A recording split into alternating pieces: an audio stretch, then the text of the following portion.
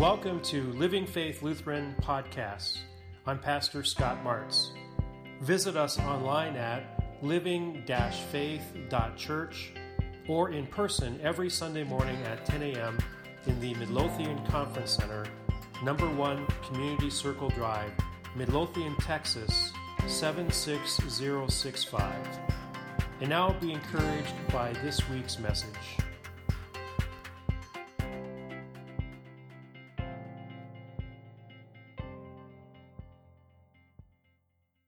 Now is the time to take out the Living Faith notes. As you're doing so, I want to welcome those who are listening via podcast or listening or watching online at living-faith.church or are listening on the radio, KBEC, AM 1390 or FM 99.1. So we're moving along pretty quickly now through our study of 1 Peter called Live New. Pastor Krewall brought you into chapter 4, verse 6. A lot of text there, a lot of things, but the overemphasis was baptism, and baptism saves, not the removal of dirt from the body, but God promising us that we're saved in Christ Jesus. We're connected to Jesus in baptism, the washing of rebirth and renewal by the Holy Spirit. Well, we pick up where we left off in verse 7 this morning, verses 7 through 19. Listen now to the Word of God. The end of all things is near. Therefore, be alert and of sober mind, so that you may pray. Above all, love each other deeply, because love covers over a multitude of sins. Offer hospitality to one another without grumbling. Each of you should use whatever gift you have received to serve others as faithful stewards of God's grace in its various forms. If anyone speaks, they should do so as one who speaks the very words of God. If anyone serves, they should do so with the strength God provides, so that in all things God may be praised through Jesus Christ. To him be the glory and the power forever and ever. Amen. Dear friends, do not be surprised at the fiery ordeal that has come on you to test you, as though something strange were happening to you. But rejoice inasmuch as you participate in the sufferings of Christ, so that you may be overjoyed when his glory is revealed. If you are insulted because of the name of Christ, you are blessed, for the Spirit of glory and of God rests on you. If you suffer, it should not be as a murderer or thief or any kind of criminal, or even as a meddler. However, if you suffer as a Christian, do not be ashamed, but praise God that you bear that name. For it is time for judgment to begin with God's household, and if it begins with us, what will the outcome be for those who do not obey the gospel of God? And if it's hard for the righteous to be saved, what will become of the ungodly and the sinner? So then, those who suffer according to God's will should commit themselves to their faithful Creator and continue to do good.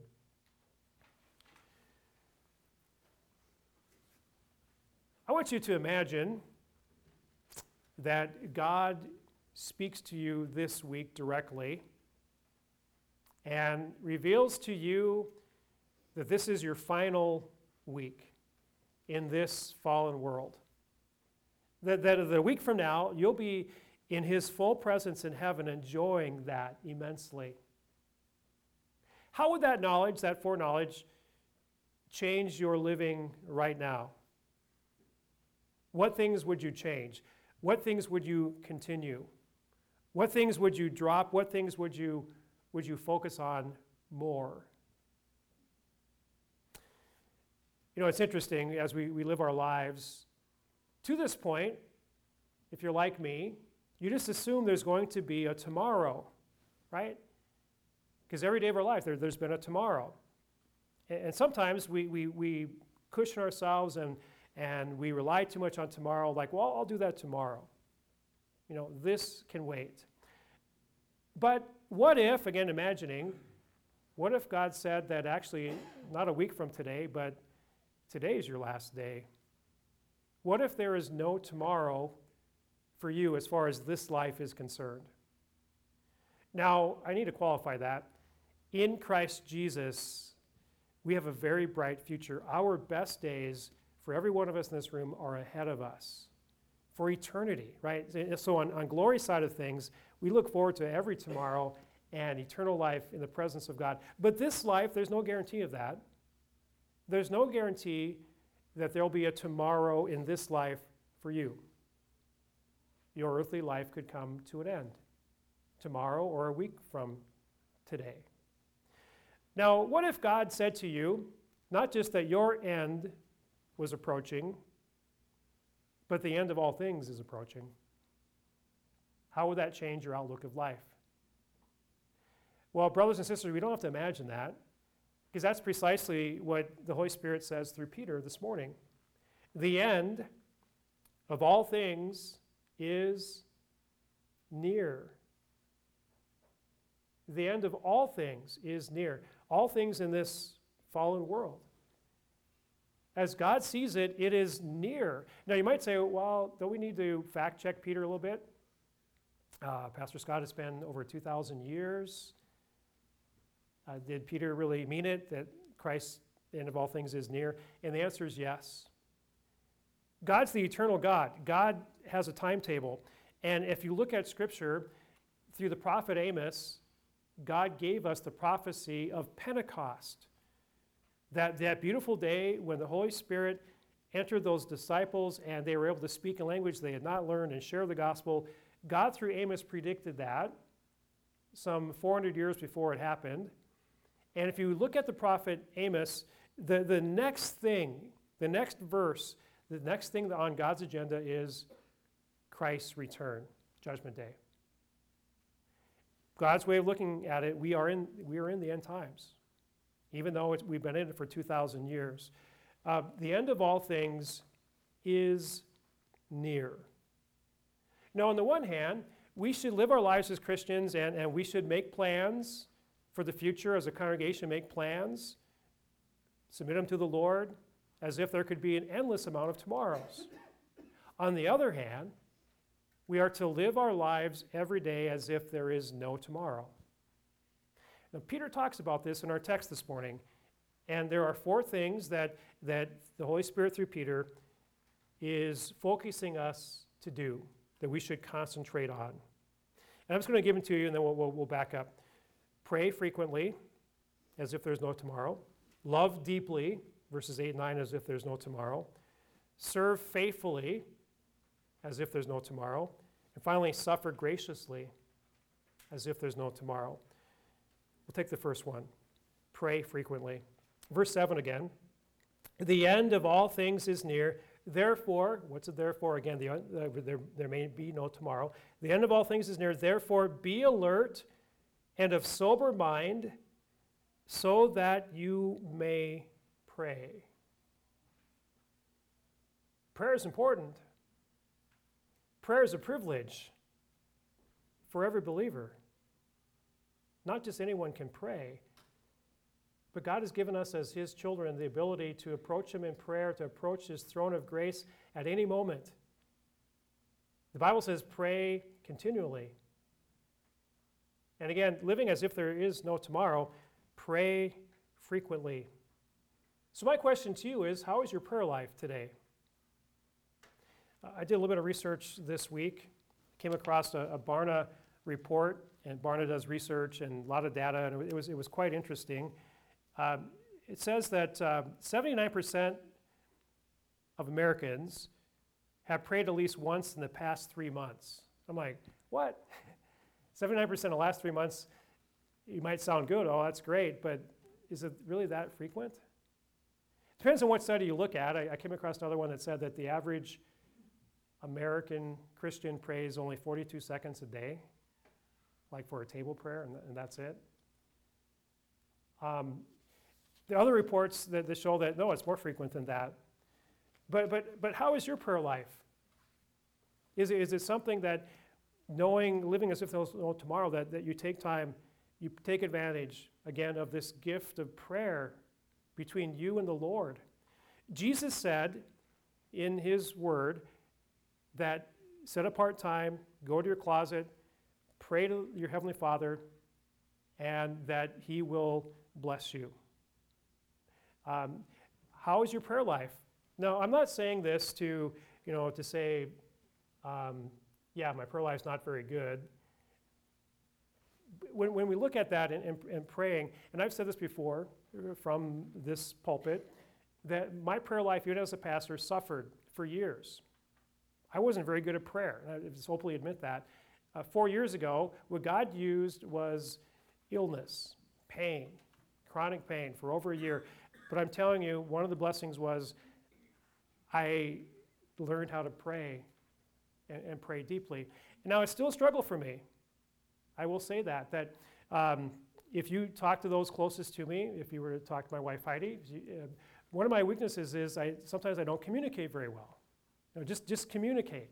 And sometimes that has interfered with my relationship with God, where I have not communicated. I can live my life kind of close-knit, comfortable, happy as a lark, and not communicate very much.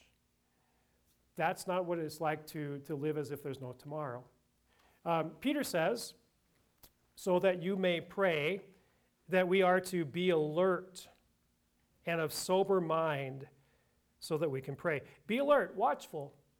It's being aware of what's happening. What keeps us from being alert? Well, things that distract us, right?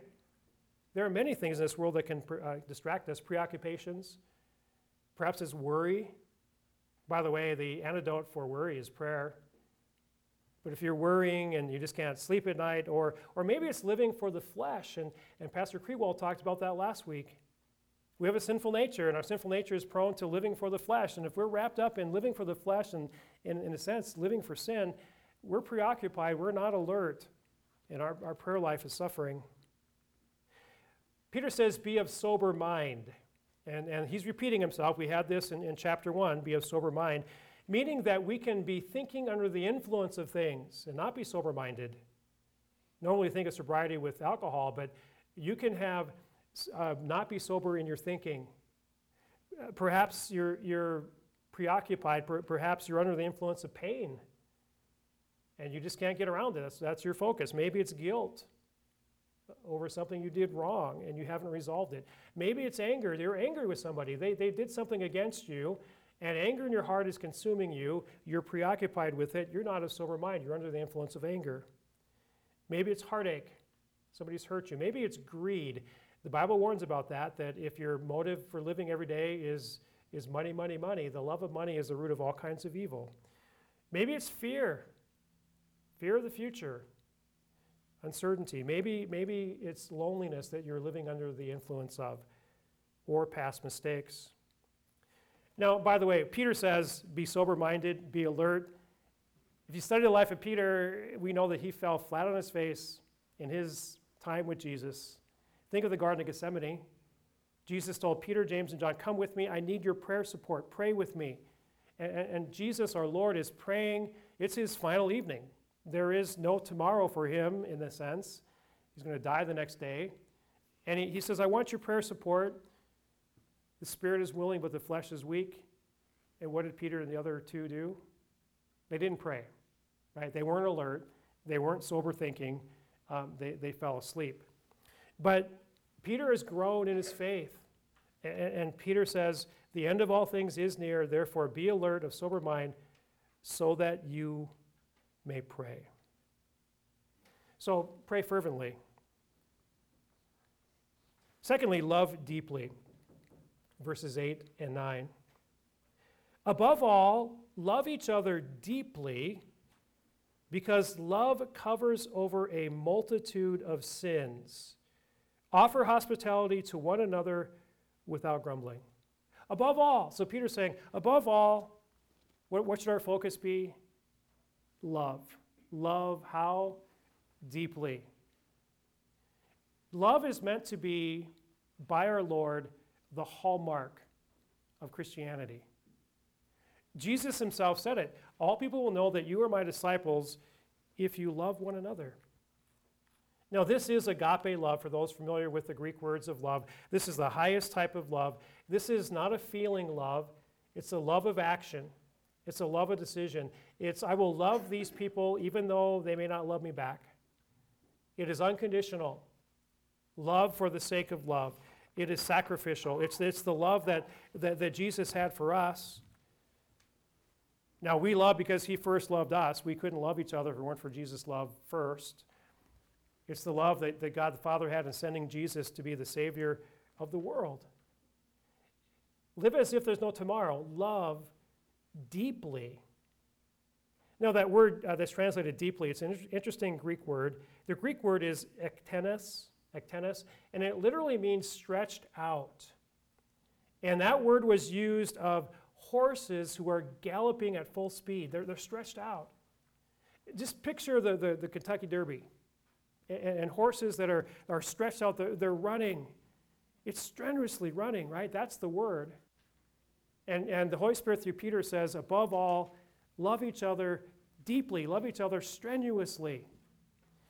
It is to be a mark of Christianity. Now, loving deeply is more than a superficial surface love. It's more than simply a polite love. It's something that the early church used quite effectively. The first 300 years of Christianity, there were 10 major persecutions led by emperors in Rome trying to extinguish Christianity. They put hundreds of thousands to death. If you were a professing Christian, right now we would be breaking the law, punishment, death, simply worshiping Jesus. And yet, Christians were persecuted, they lost their jobs, but yet it grew. What was the attraction to Christianity? Now, we know the answer. Faith in Christ. Christ is everything. He is our Lord. He's the Creator. He died for us to take away our sins. He's giving us an everlasting life, a very bright future. He's with us, present, all those things. But from an unbeliever's perspective, why would you be attracted to Christians? What do they have? If you study the early church, what the Romans picked up on, they wrote it, what they picked up on is that these group of people that we are persecuting, they continue to love people. They love us. Love was a hallmark of the early church. It still is today among unbelieving nations. Last night, my wife and I were watching an evangelist. His name is Ravi Zacharias. He's not well. He's not part of our church body, but he's an interesting man. He's in his 70s. He grew up in India. He was not a Christian. He was going to commit suicide. And a Christian witnessed to him and said, don't kill yourself, and shared Christ with him. And he came to believe in Jesus. And he has such a brilliant mind. God's gifted him. He loves the Lord. And he has gone into countries that are non-Christian. He was in Japan 6 months ago. And Ravi Zacharias, he's gone to Islamic countries where Christianity, again, is nothing. Yet there are people that leave Islam, become Christian, and he says that what's the attraction? Why would anyone in an Islamic country want to become a Christian? And what they're finding is that those that do, they realize that Christians have something they don't have. And what they have is genuine love. Love, the love that God has for them, and that is being shown to others. So we have to ask ourselves, are we loving deeply? Or is that something we're putting off for tomorrow? Do we have a surface love but shallow at best? We do need to examine that. Jesus told the Ephesian congregation that they lost their first love, and that's a dangerous thing. Lose your first love for the Lord and for the lost and for people, you don't have much of a future in Christianity. Jesus said, repent of that lack of love, or you may not exist much longer as a congregation. So again, we have to examine, are we loving deeply? Now, Peter goes on to describe two types of this love. The second part of verse 8 says, above all, love each other deeply because love covers over a multitude of sins. True love covers over a multitude of sins. So what is this sin-covering love? What does that mean? True love covers over a multitude of sins. Does that mean that we are love each other and just turn our back on sin? Some may interpret it that way. That simply cannot be. Galatians 5 verse 1 says this, brothers and sisters, if someone is caught in a sin, you who live by the Spirit should restore that person gently. But watch yourselves, or you also may be tempted. So someone caught in a sin, it's not that I love you and true love covers over sin, so I just ignore it. No, you restore them. Do it gently. be careful as you do so. Jesus put it this way in Matthew 18, verse 15. If your brother or sister sins, go and point out their fault just between the two of you. If they listen to you, you have won them over. That's love that covers sin. It's not that you ignore the sin, but you let love cover it. You approach them one-on-one, privately. They listen to you, you've won them over. True love covers a multitude of sins. Think of it this way. If somebody sins against you, you basically have one of three options. So they do something against you, it's hurt you, you can ignore it. And by the way, ignoring sin in the long run doesn't help that person, it doesn't help you. You're just going to stew about it.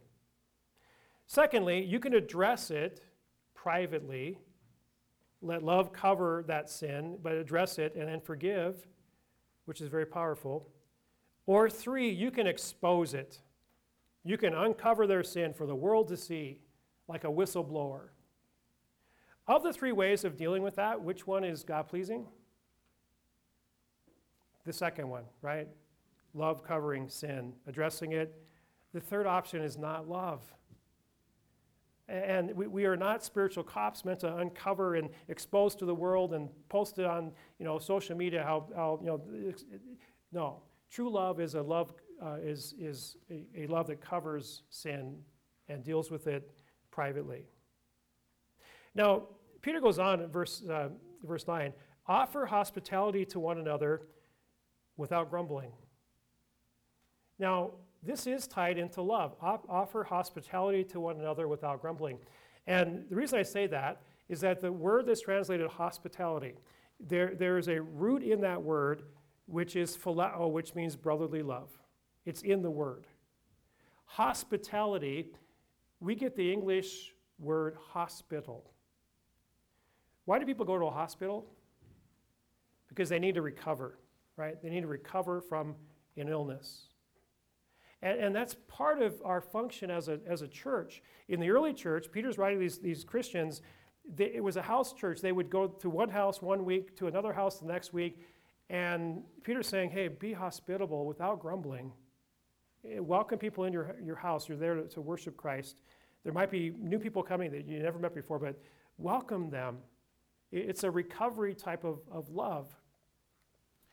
It's interesting, without grumbling, the Greek word for grumbling, it is gagagismus.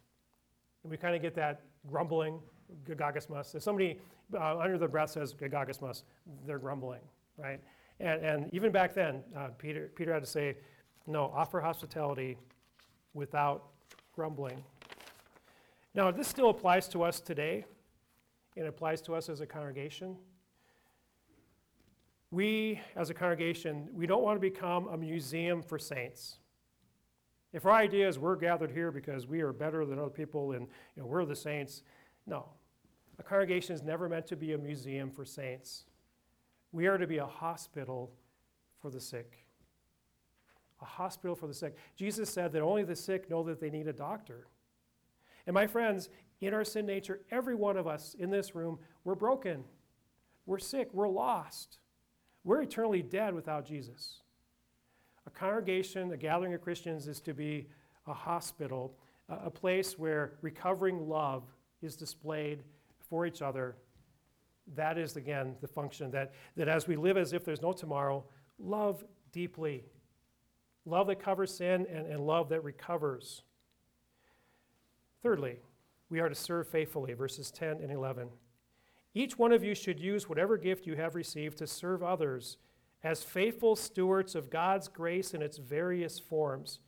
If anyone speaks, they should do so as one who speaks the very words of God. If anyone serves, they should do so with the strength God provides, so that in all things God may be praised through Jesus Christ. To him be the glory and the power forever and ever. Amen. Serve faithfully. God has gifted all of you. I have gifts. My given gift set is I have a wide spectrum of gifts, kind of a jack of all trades. Some people have very specific gifts, and more likely you're using your gifts in your profession, what you do for a living. You're probably using the gifts, what comes natural to you. God says, don't just serve yourself. God has gifted you to serve others. And the context is to serve your Christian brothers and sisters, to serve God's ministry. And an amazing thing happens as we faithfully serve, and don't put it off for tomorrow, but serve today. As we do so, God is taking His grace and He's giving it to us. It's a great grace that I have a gift, but God wants me to use my gift to benefit you. And it's the word multicolored. Remember that? There are multicolored trials in life, chapter 1 of 1 Peter. It's the exact same word. That grace in its various forms. So I don't have the color chart here, but picture 1,000 different colors. We have different types of gifts, different shades. Some are very bright, and this particular gift and personality. Others, it's more subtle. But collectively, God has given us the gifts we need as a congregation to serve each other, and as we do so, God is blessing us, and Jesus is given the glory and praise for it. It says, so that in all things God may be praised through Jesus Christ, to Him be the glory and the power forever and ever. So living as if there's no tomorrow, pray frequently, love deeply, serve faithfully. Finally, suffer graciously. Now, we get into chapter 12. It's like a different section, but it is tied in here. It says, dear friends, do not be surprised at the fiery ordeal that has come on you to test you, as though something strange were happening to you, but rejoice inasmuch as you participate in the sufferings of Christ, that you may be overjoyed when His glory is revealed. Who likes suffering? Right? I don't necessarily say, hey, I want to suffer today, but suffering is a part of this life. Jesus suffered. He suffered to the point of death to earn our salvation. First the suffering, then the glory. Now, this life, again, suffering is a part of it. But I said at the beginning, if you knew that a week from today you'd be by God's side, immensely enjoying the presence of God, that your earthly life would come to an end. And if God had revealed to you, but before you get there, there's going to be some suffering, you would change your mindset, right? Suffering is only temporary. And likewise, a part of living as if there's no tomorrow, it's graciously suffering. And maybe you don't like to hear that, but suffer graciously. Peter goes as far as saying, rejoice, insomuch as you participate in the sufferings of Christ. When Christ returns, He'll change that suffering into tremendous joy in the presence of God. Now, Peter also talks about what we should suffer for and what we shouldn't suffer for. He says this, if you suffer, it should not be as a murderer or a thief or any kind of criminal or even as a meddler. Interesting that he puts the meddling in unnecessary interfering with other people's business as not a good thing. Don't suffer for those things, but if you suffer as a Christian, do not be ashamed, but praise God that you bear that name. It's a part of this life. It's only temporary. God has much better things for us in store. My friends, live your lives. You are loved by God, baptized into Jesus' death, into His resurrection. We have every reason to be optimistic every day for the blessings we have in Christ Jesus, the promises, the forgiveness of sins, eternal life. Live today. Don't put it off for tomorrow. Live today as if there is no tomorrow. Pray frequently. Don't be distracted. Put those things aside. Learn from Peter. Love deeply, strenuously, like that horse running. Serve faithfully with the opportunities God has given you. Suffer graciously. Now, Peter doesn't say these things to say, hey, you must do these perfectly in order to get to heaven again. No. And we are talking about sanctification here. But in response to what God has done for us, God is saying, now focus on these things. Live as if there's no tomorrow. Focus on these things. Above all, love deeply. To Jesus be the glory and praise. Amen. Hey, thanks for listening. Visit us online at living-faith.church, or better yet, in person. We worship every Sunday morning at the Midlothian Conference Center, number 1 Community Circle Drive, Midlothian, Texas 76065. We are very close to the Courtyard Marriott off of Highway 287. Have a great day.